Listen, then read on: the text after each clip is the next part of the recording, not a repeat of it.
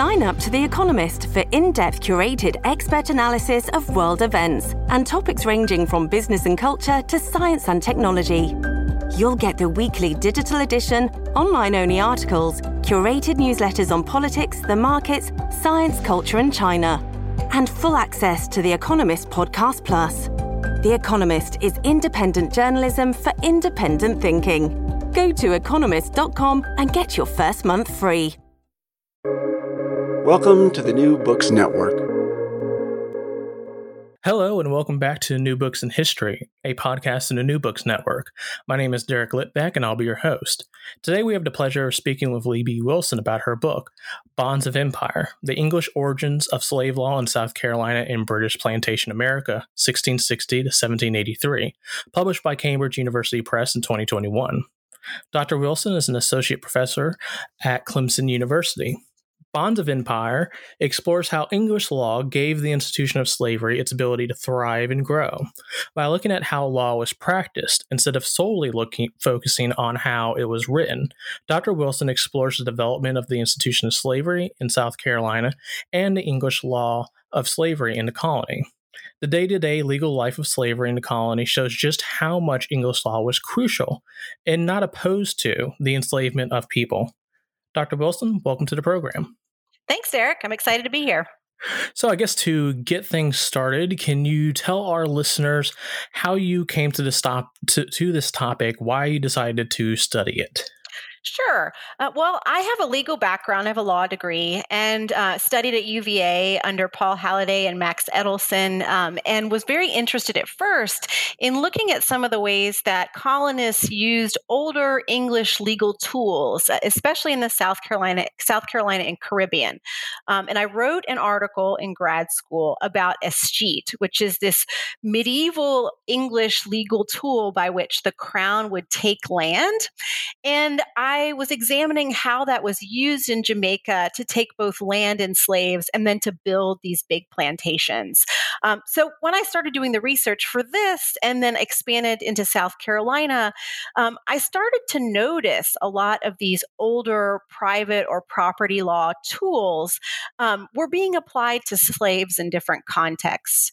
And this really got me started thinking about how private law and especially property law from England was used in colonial contexts and adapted for slave societies, and particularly how the decision to classify slaves as chattel property made it easier for colonists to access this sort of older toolkit, if you will, of English legal practices.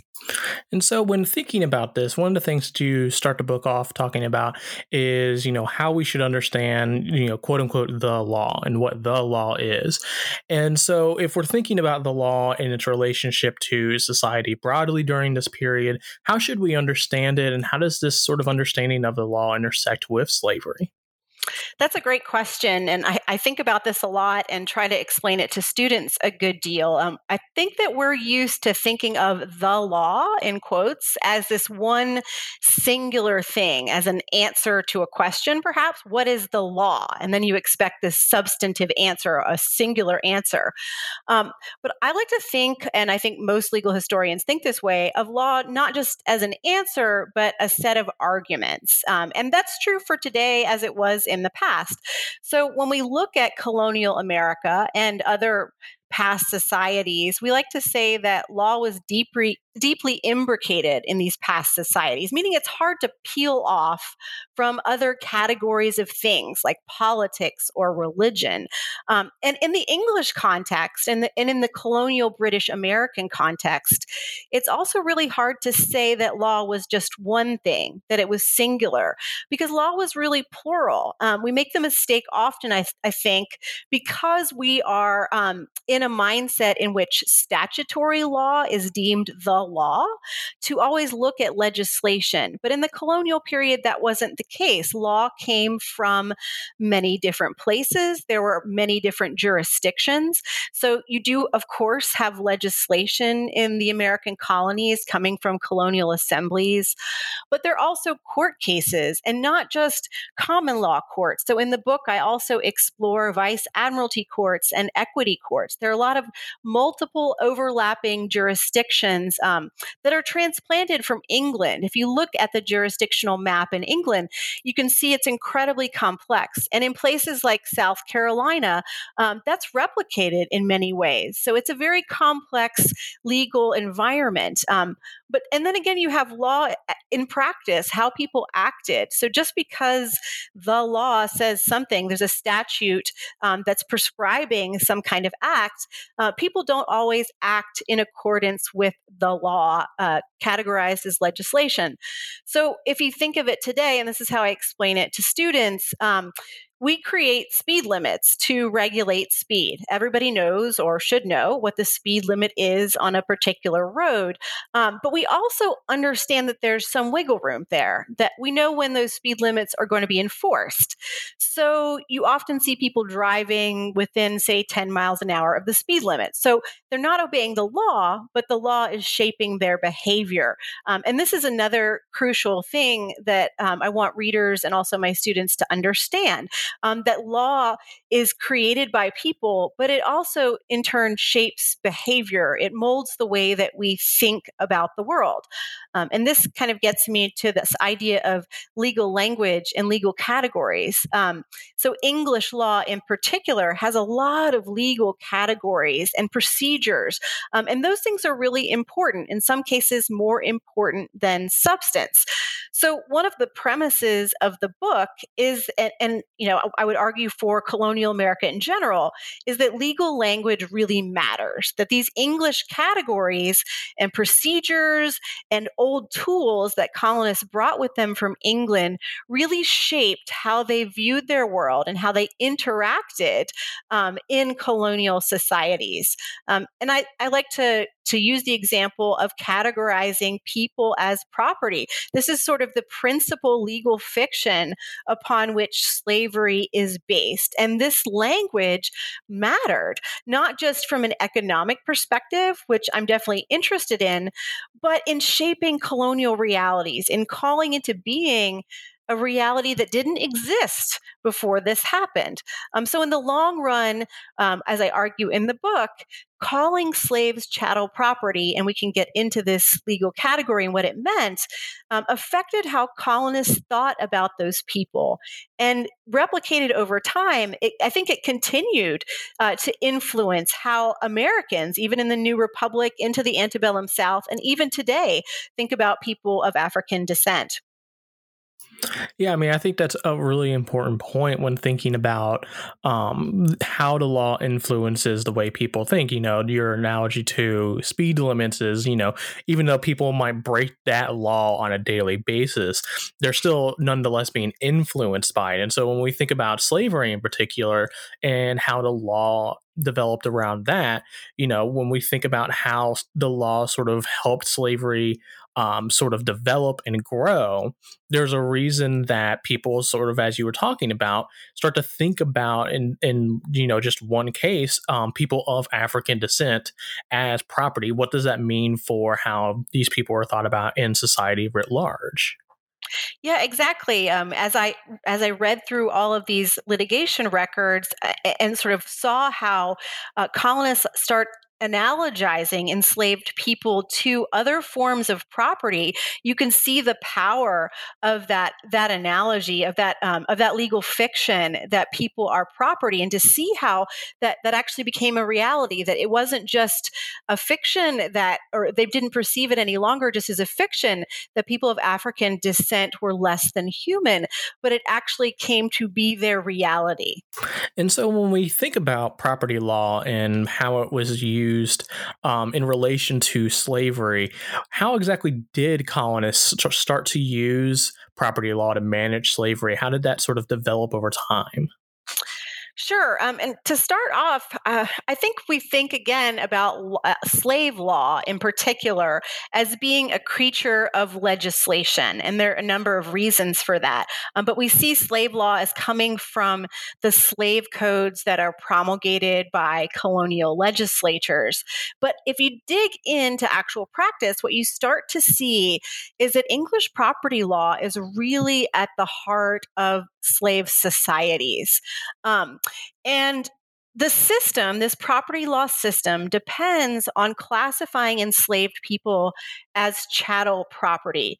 I think we're used to chattel property as this catchphrase, and people don't interrogate its meaning very often, but it's a legal term of art, and it really meant something in this very English colonial context.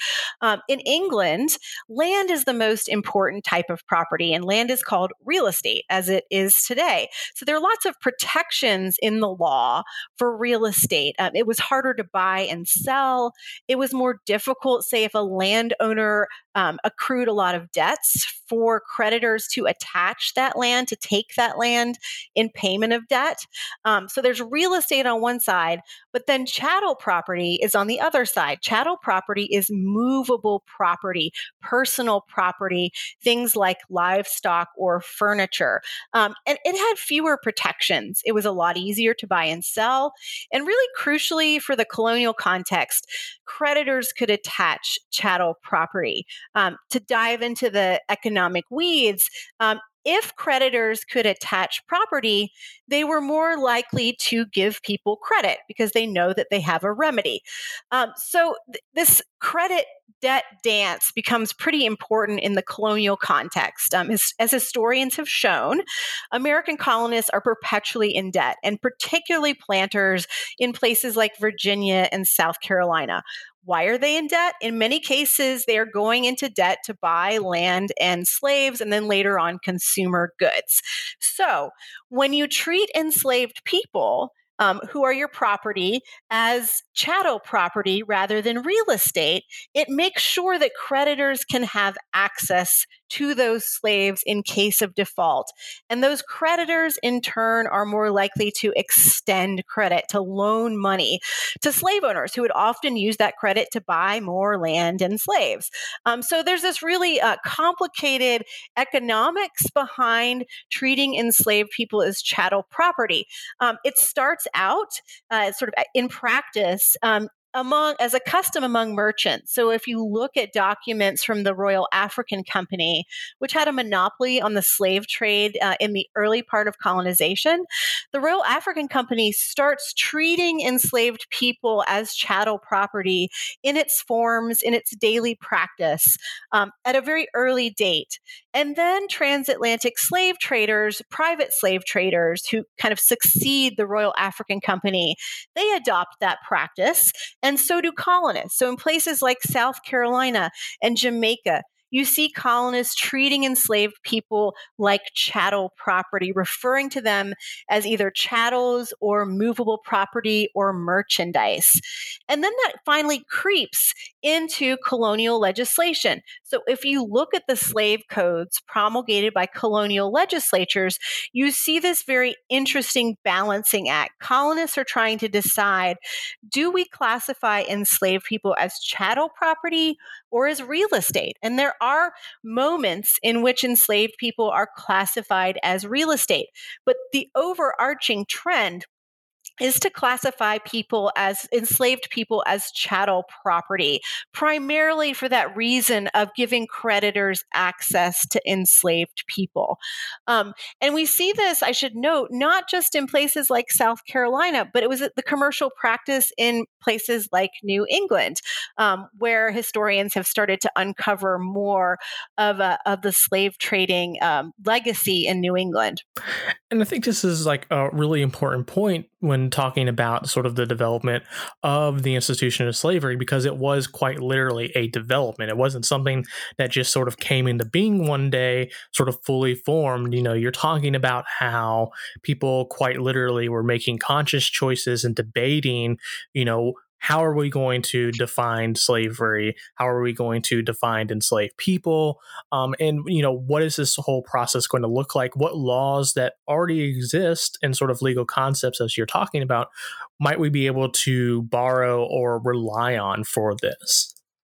Right. And what's really interesting, too, is occasionally you will see imperial administrators interjecting themselves in these debates. So it's not as if this debate is occurring just in the American colonies. You have people from the Board of Trade, for example, or the Attorney General for the Crown, arguing about, is it okay to classify people as chattel property, or should they be classified as real estate? So you do see these interesting moments of dialogue between center and periphery about these ideas.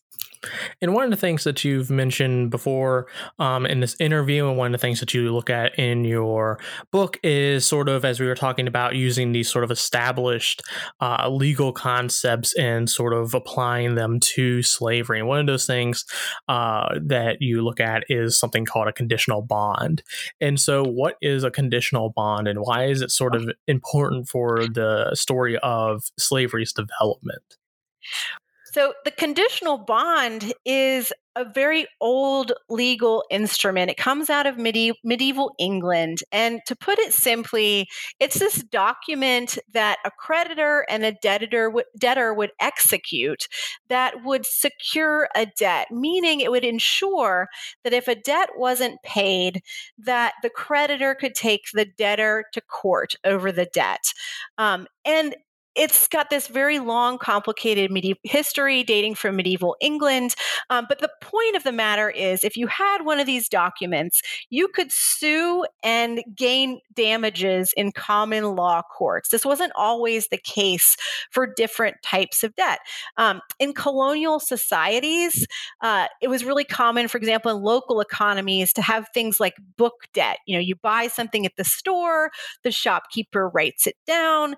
If you don't pay it, well, then the shopkeeper knows where to find you. So different types of debt are good for different types of economies. And those local book debt and other types of unsecured debt work for those local economies, but they don't work for transatlantic trade. For transatlantic trade, you need a legal guarantee that someone is going to pay their obligations. You need to be able to take them to court. And the conditional bond was a document that made that possible. So what happens is, as English merchants start to fan out across the globe, they start using conditional bonds to secure their transactions, right?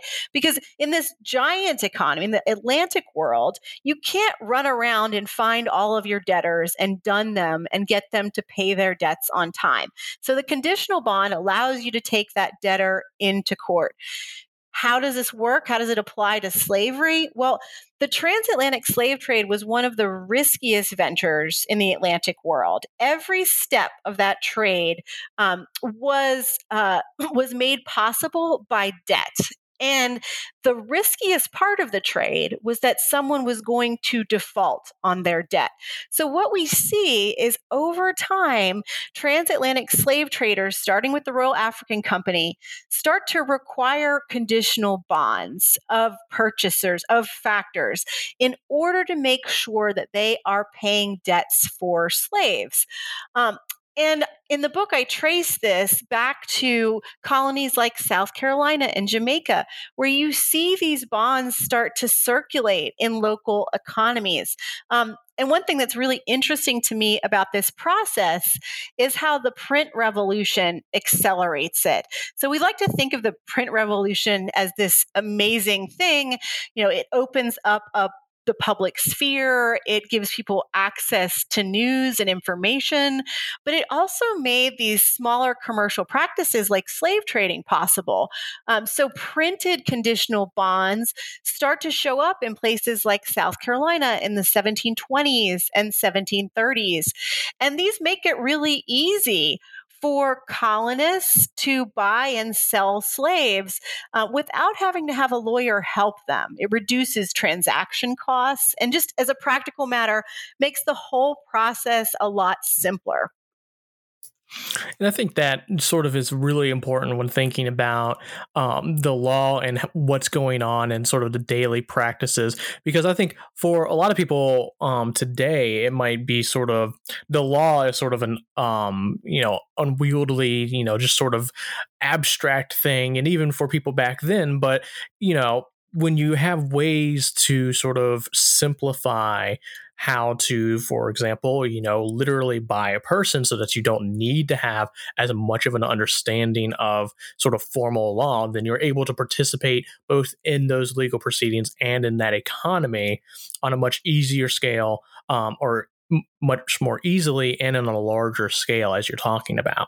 Right. And it's particularly important in an English legal context where getting the wording right is really important. English law is notoriously jargon ridden during this period. And if you didn't write the phrase correctly or say the precise formula of words, it wasn't likely that a court would enforce or would carry out your wishes. So these printed forms helped colonists and slave traders make sure that they got the language right so they could accomplish whatever it was they wanted to accomplish at law. And I think this is pretty crucial to understand. We're not used to a procedure bound or jargon bound legal system in the way that these colonists were. They had to navigate this pretty complex legal environment, and in many cases without a lawyer. And so when thinking about, another area of law that you look at admiralty laws and how colonists were able to rely on these laws to claim and expand slavery. And so, for people who are not familiar with laws and everything like that, what is an admiralty law just on a sort of basic level? People might be like, admiralty, is that talking about the sea? So what's an admiralty law, and how were people able to use this? We were just talking about how, the transatlantic slave trade is quite literally transatlantic, and how these conditional bonds made something like a transatlantic economy possible when it came to selling people. What is the place of admiralty laws in that? Sure. Yeah, your instinct that admiralty has something to do with the sea is 100% correct. And I love talking about admiralty law because I think that most people aren't familiar with it, but people in the British Atlantic world would have been. So admiralty law is a branch of English law. And again, this is an old type of law in the medieval period. You also get some admiralty law that comes from the European continent. And basically, it involves legal practices at sea. So admiralty courts and vice admiralty courts are jurisdictions that dot the Atlantic world. And there's a high court of admiralty in England, and in the colonies, some colonies, there are vice admiralty courts. And basically what they do, they have a regulatory aspect. I like to think about it this way. They kind of regulate life at sea. If you think about sort of the age of sail, there's a lot going on the ocean. There are these ships that are transecting the Atlantic, and there's crime on those ships. People are living aboard those ships. They're being paid wages, or they're supposed to be paid wages. So part of what vice admiralty courts did is they dealt with those kind of disputes. And you see a lot of sailors, for example, bring claims in admiralty courts, but also colonists who live in coastal locations. You see owners of ships litigating in these courts. And there's some fabulous, really interesting cases. There's a lot of violence on transatlantic ships, and those criminal cases are often heard in the vice admiralty context. But there's also a property law component, and this is particularly important during wartime. So, and we all know the 18th century is the heyday of these wars that involved ships, and particularly in the Caribbean and also in sort of the northeastern theater. And what would happen is if you had a privateer or a member of the British Navy that captured a ship, you would have to haul it into one of these vice admiralty courts. And the court's job would be to condemn the ship and all of its cargo. And this is crucial. Vice admiralty courts actually had jurisdiction not over people, but over things, particularly ships and cargo and rigging. And these are pretty valuable things. And what I saw in the colonial context, though, was when, say, in South Carolina, someone hauls in a ship to have it condemned, they would also ask to have all of the enslaved and sometimes even free Black mariners aboard the ship, condemned, just like cargo. And you see this analogy of enslaved people to maritime cargo. So it's this really fascinating but horrible, again, extension of an analogy to suit the needs of a slave society. And you see that this language of admiralty courts is frequently applied to people of color, regardless of their legal status. I encountered enslaved Black mariners, but also free Black people who often push back against their designation as property in court. So, one of the things that really fascinates me about these records is you get a chance to see resistance, and hear it described in ways that you don't see in other court records. So, for example, free Black mariners who are claimed as property arguing before the court in South Carolina that no, we are actually subjects of the King of Spain and we can't be treated as property. And then interestingly, you have the South Carolina court agree with them to side with these Black mariners in that case. So there are moments that you can see when Black mariners in particular challenge their categorization as property.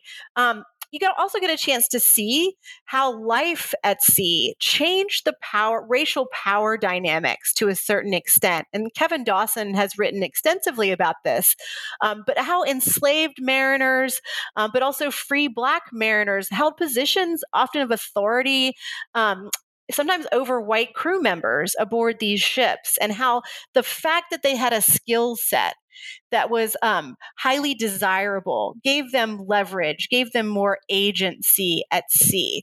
So looking at the records of these vice admiralty courts opens up this entirely new world that allows you to see the extent of resistance and the fact that enslaved people never passively accepted their categorization as property. And I think that's really crucial to remember.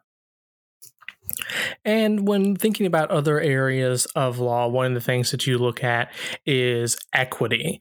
And I think for a lot of people today, especially people who are, not legally trained, the word equity in law, they probably have no idea what that is, because it's not really part of our modern law as much as it was back then. You don't see, people talking about equity in courts on Law and Order, for example, these days. And so for, our listeners, what is equity? Why was it such a big deal back then? And then how was it used to further solidify the commodification of enslaved people? So equity today is a word that I think we think of as connoting fairness or justice, and I think those are helpful definitions. But in early modern England and in the American colonial context, equity also meant a set of rules and procedures. And in England, in particular, it's a jurisdiction, a type of court. In England, it's the Chancery Court, and it comes out of the medieval period as a court of the king's justice. So the crown is understood as the font of justice in England in the early modern period. And there's this notion that if you couldn't get justice, or if you couldn't get your desired legal outcome in a common law court in another jurisdiction, you should be able to go to the king or the king's court for justice. And that's how the Court of Chancery grows up in England. It has religious connotations. So some of the chancellors in early modern England, people like Thomas More, are associated with the church. But as the early modern period progresses, it sort of loses those connotations, and it really becomes a particular area of practice in a very rule-bound area of practice. By the time we get to the 19th century, for example, most people who are familiar with Charles Dickens and Bleak House remember that the Chancery Court is that sort of plodding institution where cases take like 3 or 4 years to be adjudicated, sometimes even longer. So this Chancery Court grows up, and it mainly is hearing cases involving inheritance or really complex commercial disputes. And what's interesting to me is that some colonies have chancery courts and some don't. So in places like Virginia, what happens is a flattening of jurisdictions. As you sort of move from England, you get county courts in Virginia that handle the chancery practice as well as the typical common law practices. But South Carolina has its own chancery court, and there are other colonies like it. And in these courts, the same sort of thing happens. You see people coming to court who are complaining that they can't get justice in any of the other jurisdictions. And therefore, in the interest of equity, of fairness, they need to have their case heard in chancery. The records are fantastic because it's a particular type of procedure where people give depositions, same as depositions today. It's just a full accounting of the case, unlike in other types of courts. So you get a lot of colorful accounts of colonial life. And as I was reading all of the chancery records from South Carolina, because there's a wonderful manuscript collection at the South Carolina Department of Archives and History, slaves kept popping up, right? I kept reading about enslaved people, no matter the type of dispute.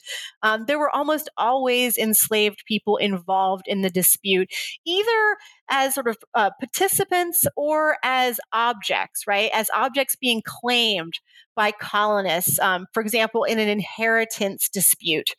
And one of the fascinating things about this, and scholars have explored this in other contexts, is that in chancery, women could bring cases. So you don't often see litigation records in which a woman is a plaintiff in other types of jurisdictions, but you do in chancery. And so you can see women, in particular from South Carolina, claiming enslaved people as property, right? And for me, it was eye-opening because it buttressed a lot of the other scholarship that has emerged recently, suggesting that women were involved to a great extent in the transference and the ownership of slave property and in the slave society's governance.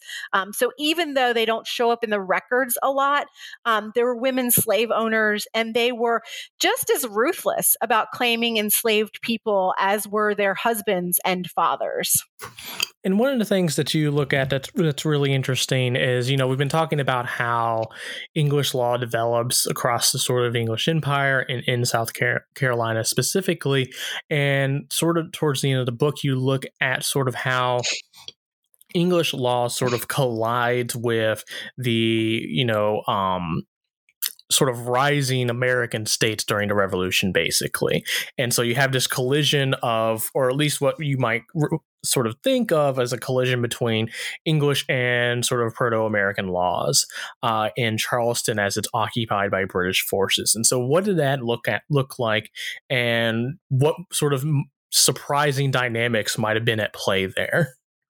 Yeah, it's a really good question. I wanted to take the book up through the Revolution because I was very interested in seeing what would happen to this legal system, particularly as you get this heavy mix in the late 18th century of sort of a burgeoning anti-slavery thought, all our connotations of Great Britain in the end of the 18th century and in the 19th century is this empire of liberty.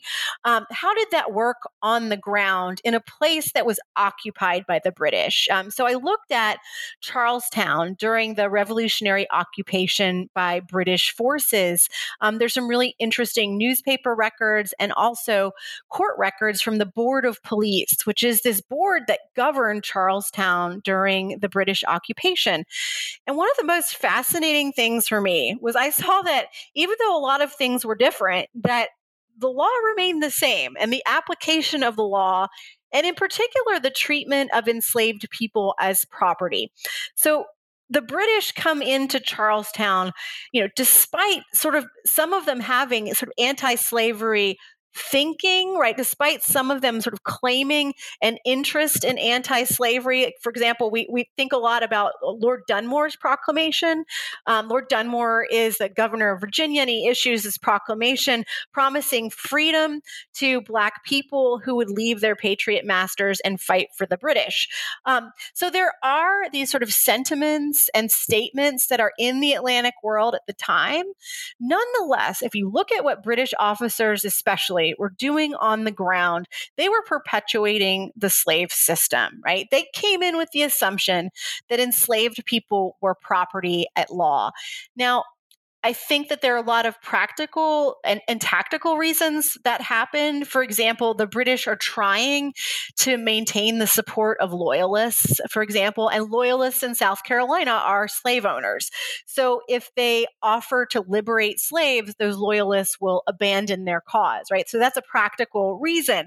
But they're also doing it even in the face of massive resistance from enslaved people and sort of claims to justice from enslaved people on the ground, right? So even though there's not the equivalent of Dunmore's proclamation in South Carolina, it is assumed by many enslaved people that if they flee behind British lines and work for the British military, that they will then be freed, that they'll earn their freedom.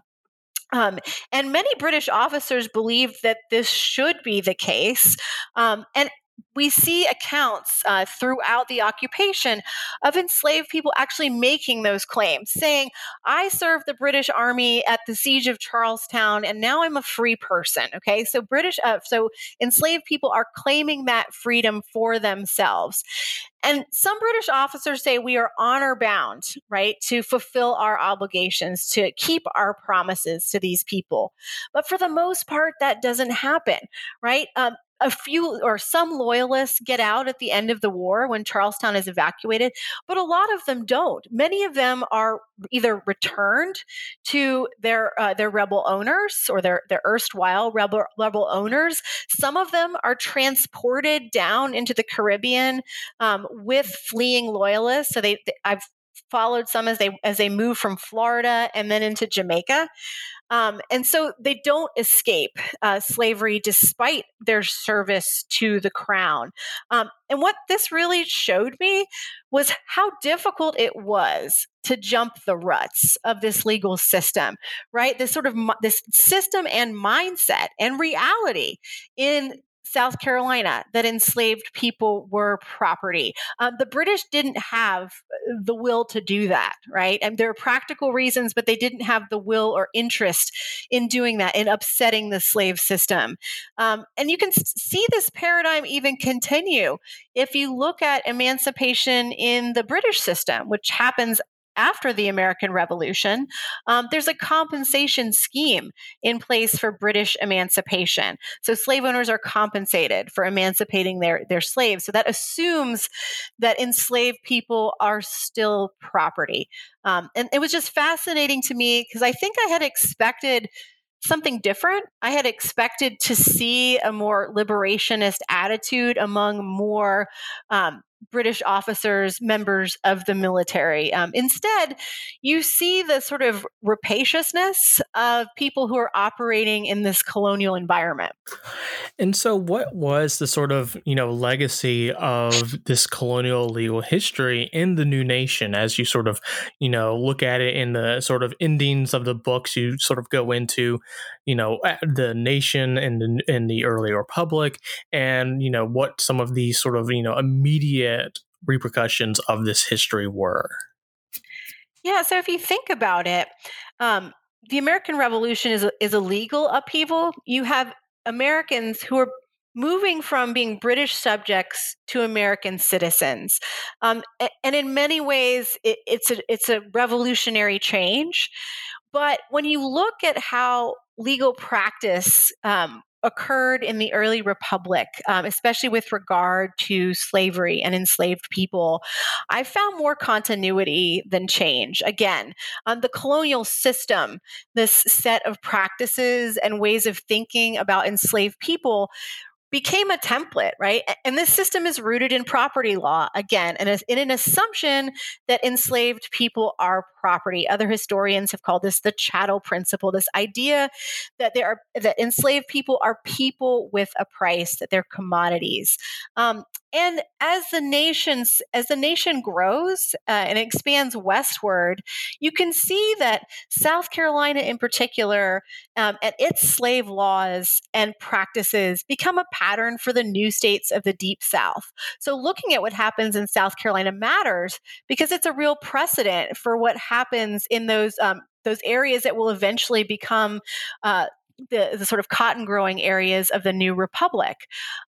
So again, if we think of it as this legal system and legal language creating ruts in the road, that it makes it harder for Americans to jump the ruts, even despite the upheavals of the American Revolution and what that means for the legal system. It becomes difficult to reconcile the sentiments of the Declaration, all people are created equal, with the reality of a slaveholder's constitution, a constitution that in many ways buttressed the institution of slavery. And so it just brings me back to this idea that legal categories and practices matter to a greater extent than we might think from the beginning. We think that categories and jargon and procedure, that's kind of boring. It's not very interesting.